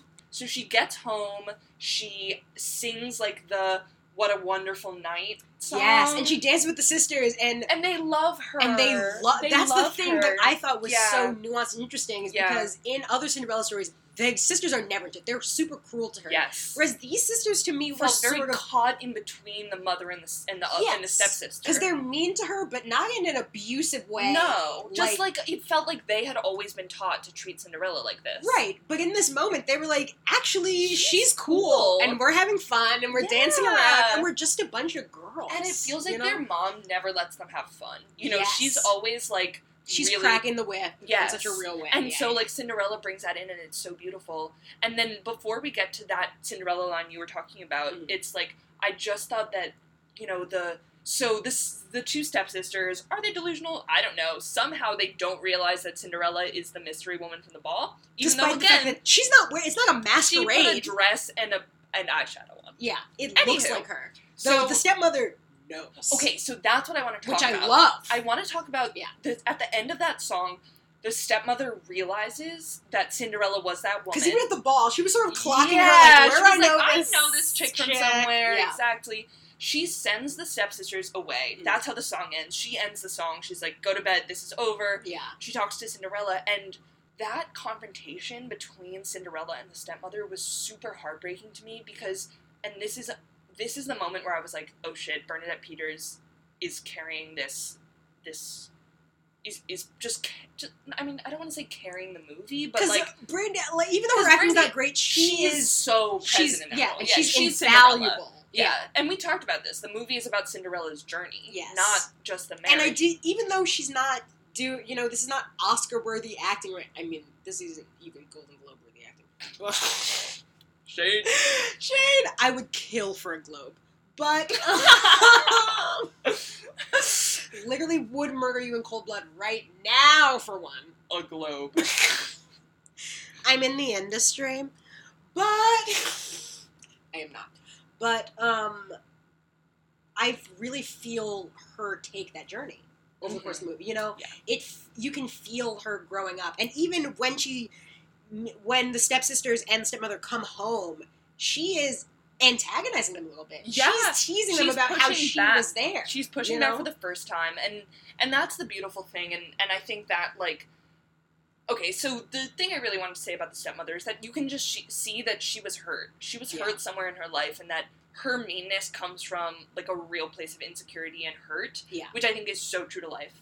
Mean people generally, I mean, of course there are exceptions, generally something happened to mean people to make them mean. Right. So, now let's get to your thing that you want to get to of this, like, Cinderella moment. So, she has this confrontation with the stepmother. Stepmother's like, clean the place up, it looks like a sty. And Cinderella walks outside and has a very emotional conversation with her father, who's passed away. And she, like, is basically, I mean, not praying, but is talking to him. And the fact that she literally, I mean, because it's one thing to have the feeling of I deserve to be loved. You know, you can interpret that from everything over the course of the movie, but her literally saying out loud, I deserve to be loved, actually, as an adult woman, gave me chills. Because, again, as a black woman in this society, there is so much a feeling of you gotta take what you can get, you know, and there are so many women in general, but I feel like especially black women who, you know, will let men cheat on them and be with them because you just feel like, you know, you're playing... They're there. And you're playing catch up. And you will never catch up. And the idea that Brandy, as a young girl who's been abused for most of her life by this woman and been neglected and whatever, has one night where she really has her confidence restored and is like, actually, I deserve to be loved. To hear that articulated was very powerful. And especially a movie for children is so important to hear. And I really earnestly loved that. I thought it was beautiful. I think that's a really important point. And I think it goes full circle back to something we were talking about at the beginning, which is this marriage plot and this question of, like, how much is this movie about the process of Cinderella becoming empowered, and how much is it a story of a girl getting married to a guy that she doesn't really know? Because they spend almost no time on the wedding. No, which is pretty cool. I mean, this is like the end of the movie, basically. I mean, we can like rip through the rest of our notes, but like this is it. And she goes to the ball, and her big realization is that she deserves to be loved. Yeah, it's not that she wants to get married. Yeah, it's not even that she loves the prince necessarily. Yeah, it's that hey, I am deserving. I deserve of affection, of being treated well, and honestly, just things. Yes. Like anything. I deserve things. Like, I don't necessarily mean material things, but of course, but like, I deserve not to be yelled at. Yeah. I deserve not to have to sleep on a sad little mattress in the kitchen. I think Although that was a cute bed alcove, am I right? It was, honestly, her whole kitchen setup I thought was pretty fly. Kind of awesome, and I don't know a lot about the musical itself, because obviously this was my first exposure to it, but the fact that there is no plot about her making her own dress and the stepmother and the sisters destroying it before the stepmother comes in, I mean the godmother comes in, is so interesting to me that there's, like, I sort of like that their quote-unquote abuse is more grounded in reality. Yeah. The fact that they're just verbally mean to her, and it seems very casual, and maybe to an outside observer it wouldn't seem that bad, you know? And that she comes up with this confidence from within herself. You know, she doesn't have to be, like, fucking kicked to her lowest before she rises. Yeah. You know, she doesn't have to rise from the ashes. Yeah. She can just rise on her own. So from where she is. Yeah. Yeah. Though I do want to talk about another song here. And it's... The ending? Are You Wonderful Because I Love You? Oh, yeah, we skipped that one. We did skip that song. I think it's dark. I don't think like, Are You Wonderful Because I Love You, or Do I Love You Because You? Yeah, I feel like that idea is so weird. I mean, I guess it's interesting in a personal, reflective way, where like, hey, am I just obsessing over you because I think you're cool and I saw you this one day and we had a nice time, or are you actually wonderful and I like you? I mean, I don't think there's anything wrong with having that thought, but I feel like posing it as this romantic duet between the two of them, like, oh, are you actually that great? I was sort of like, this feels sort of at odds with what the rest of the movie's been telling us. Well, I feel like the movie kind of engages with that. You know? Because the next day, when you we go back to the palace, and it's, like, the fallout of the prince, you know, not being able to find this mystery lady. Mm-hmm. Whoopi uses, the queen uses that song kind of against her son, to argue the counterpoint. That's true. Do you love her because she's wonderful, or is she wonderful because you love her? Right. You know, so it's kind of like, again, props to this movie, props to Rodgers and Hammerstein, props to this movie for, like, maintaining that, but a really nuanced, you know, I think engagement with that question. Yeah. I don't think that it's so wild that you had that thought, that you thought that, oh, this song is kind of dark. I think it is kind of dark, and that's why I think, now to get a little bit theater kid on you, but please. I think, like, that's why Rodgers and Hammerstein musicals have a lot of longevity, is that they're kind of dark. You know, they're... Yeah, I mean, the idea of, like... stories with a dark undertone, and they're very life-like.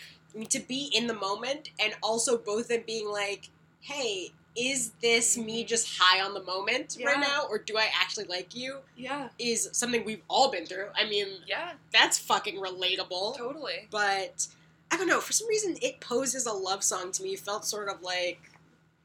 I don't know. It was a very... I do know... Maybe it hit too close to home. Maybe I just felt targeted. Maybe. Ugh, but, yeah, I don't know. That was a note I had. That's interesting. Yeah. Okay, I have a question. Please. Because I feel like at this point we're just kind of getting through the rest of our notes that we haven't talked about, right? Yeah. Why did they try the shoe on a white girl? Okay. Can we talk about that? These were my questions. It's like, you know she's black. You know she's black.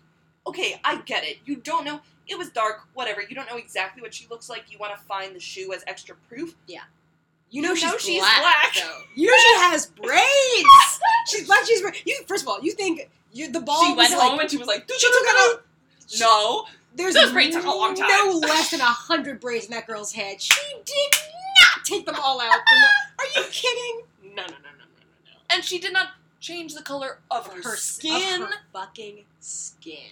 Are you I thought insane. That was super weird. It was so bizarre. And they tried to kind of get around it, because did you notice that they were all wearing, like, very 90s, like, really weird patterned socks? I have a note about love the socks. I love the socks. I love that, of course, the beginning of the film, like we talked about, is all about the feet. Mm-hmm. And I love them setting that sort of scene. Oh my gosh, you're so right. I never even even thought of it that way. Like, it's Cinderella. Hello. Oh my gosh. Oh, I love that. So them going back to that, pick up on that, I thought all the socks were so fun, because just the idea of you wearing, like, funky socks with your gown, again, was like, this is the 90s, y'all. Like, I'm surprised nobody showed up in, like, overalls. Like, it's honestly true.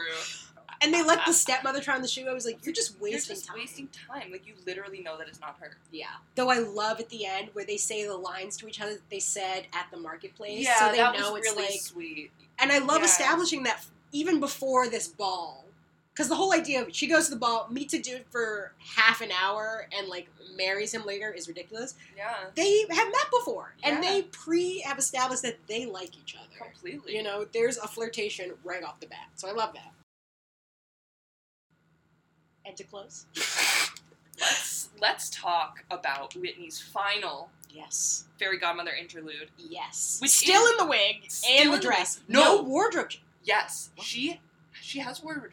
She does. She's now in like a white jumpsuit with gold accents. You're right. And I thought Fairy Godmother, more like Fairy God Elvis. Am I right, people? Get out of the house. Oh, yes. Very, very white joke and white reference, but that was a goddamn Elvis suit. That was an Elvis suit. With the cape. Right. She still had a cape. She loves the cape. She loves the cape. You know she wanted the cape. Yeah, she asked for it. She asked for it, for sure. And she just fucking comes in, slays the game. She's showing up in windows. Yeah. You know, more of those goddamn little sparkly things. First and last in this film. First and last. And you know what? She's the alpha and the omega. I don't hate her for it. Yes. She's the alpha and the omega. And like we said, the wedding is so short. You see them, it's not about the wedding. No, you see them kiss. You see them in a fucking carriage. Lionel's in the wedding party. Lionel is in the wedding party. You don't see the stepsister or the stepmother. Yeah, you do. You see them. The you know, like they. I did not watch this film. They ride through on the carriage, and then they come in and the that's gates true. close. Yeah. And then, right, and they try again, and Lionel's like, fuck you. Which is kind compared to Into the Woods, where their eyes get picked out by birds. Their eyes get picked. I loved that their eyes get picked out, and then they switch sides, and their other eyes get picked out. Yeah. Oh, God, I love I honestly think, stick to the grim shit. That's the good stuff. Stick to the grim shit, yeah. I want to see the Little Mermaid kill herself. Right. I do not. That's my favorite Disney movie. I never want to see Ariel hurt herself.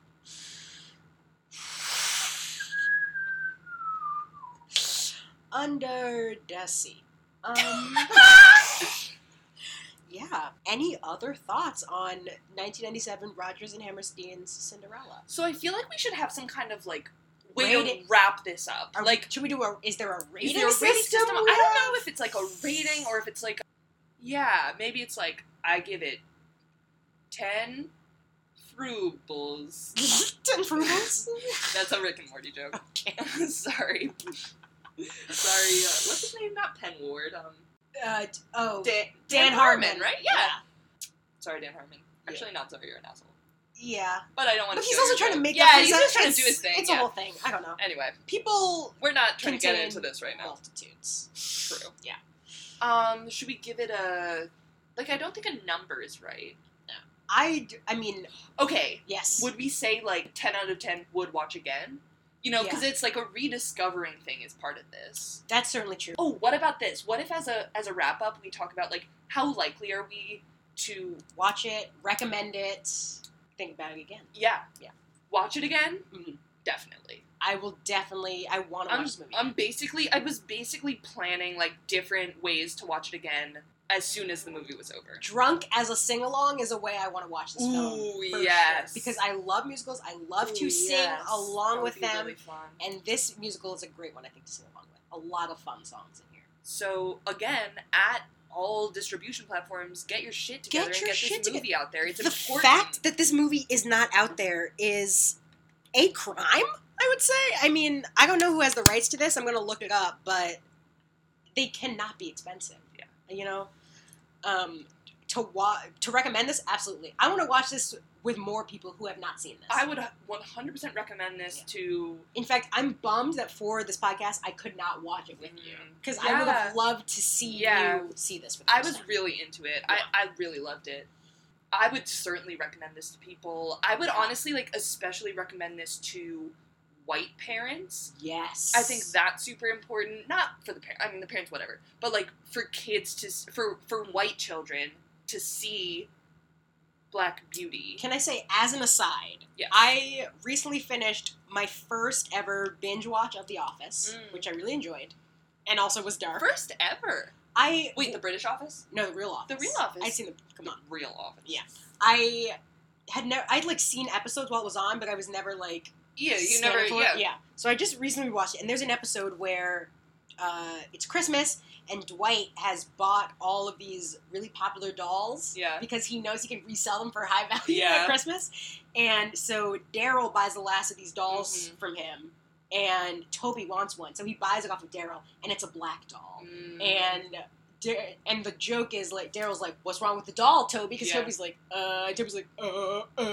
nothing. I love it. I'll take it. Yeah. And I hated that moment. And what is otherwise a great episode, because to me the idea of, like, ew, why would I give my white daughter a black doll is ridiculous. And the fact that that's the punchline. That's the punchline. Because black girls get white dolls all the time. I had fucking white dolls, you know?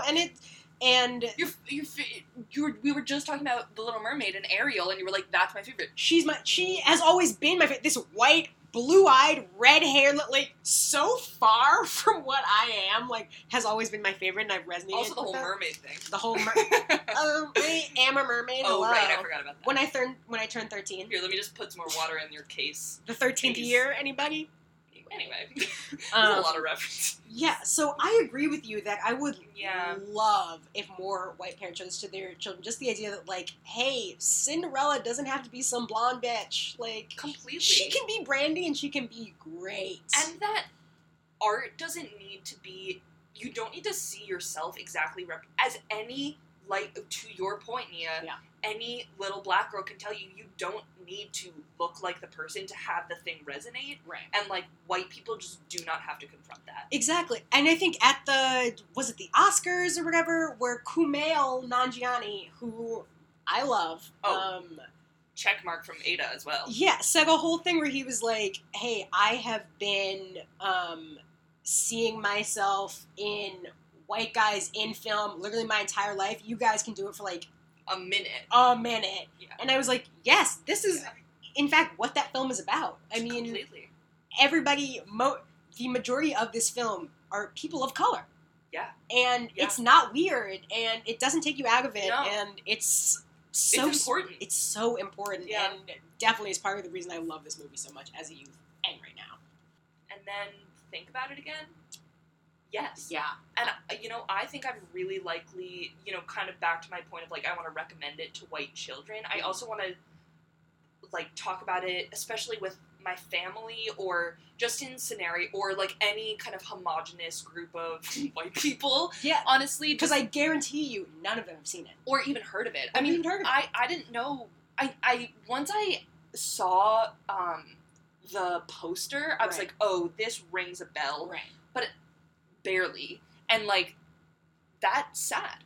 That is disappointing. It's crazy that we Disappointing. have grown up in the same city our entire Mhm. lives, are exactly the same age. And really similar in a lot of ways in terms of what we like and are interested in. Yes, and this movie is a fundamental part of me, and you have barely even heard of it. It's Yeah. like nuts, you Yeah. know? It's crazy. Yeah, seriously. So yeah, I'm definitely likely to think of it again. And I kind of am thinking now about, like, what you've been saying about how even just rewatching it has made you think through, like, is this what made me me? Yeah, like maybe I have internalized much more of this than I'd ever thought. I mean, those are the fundamental years, and of course you're not thinking of them as a foundation of anything because you're a kid and you're just living, but I really cannot underplay how many times I had seen this movie as a child. I watched it a lot. It's a go-to for you. A go-to and a great film. I mean, So good. Well, Yeah. Nia, thank you for welcoming me to your world. yes. We're hugging. We're hooking. This is nice. I guess join us again when next time we talk about some bullshit Ada likes. I don't know. Oh, hey, you little asshole. That's me. All right, that's all, folks. Welcome to our world. Bye.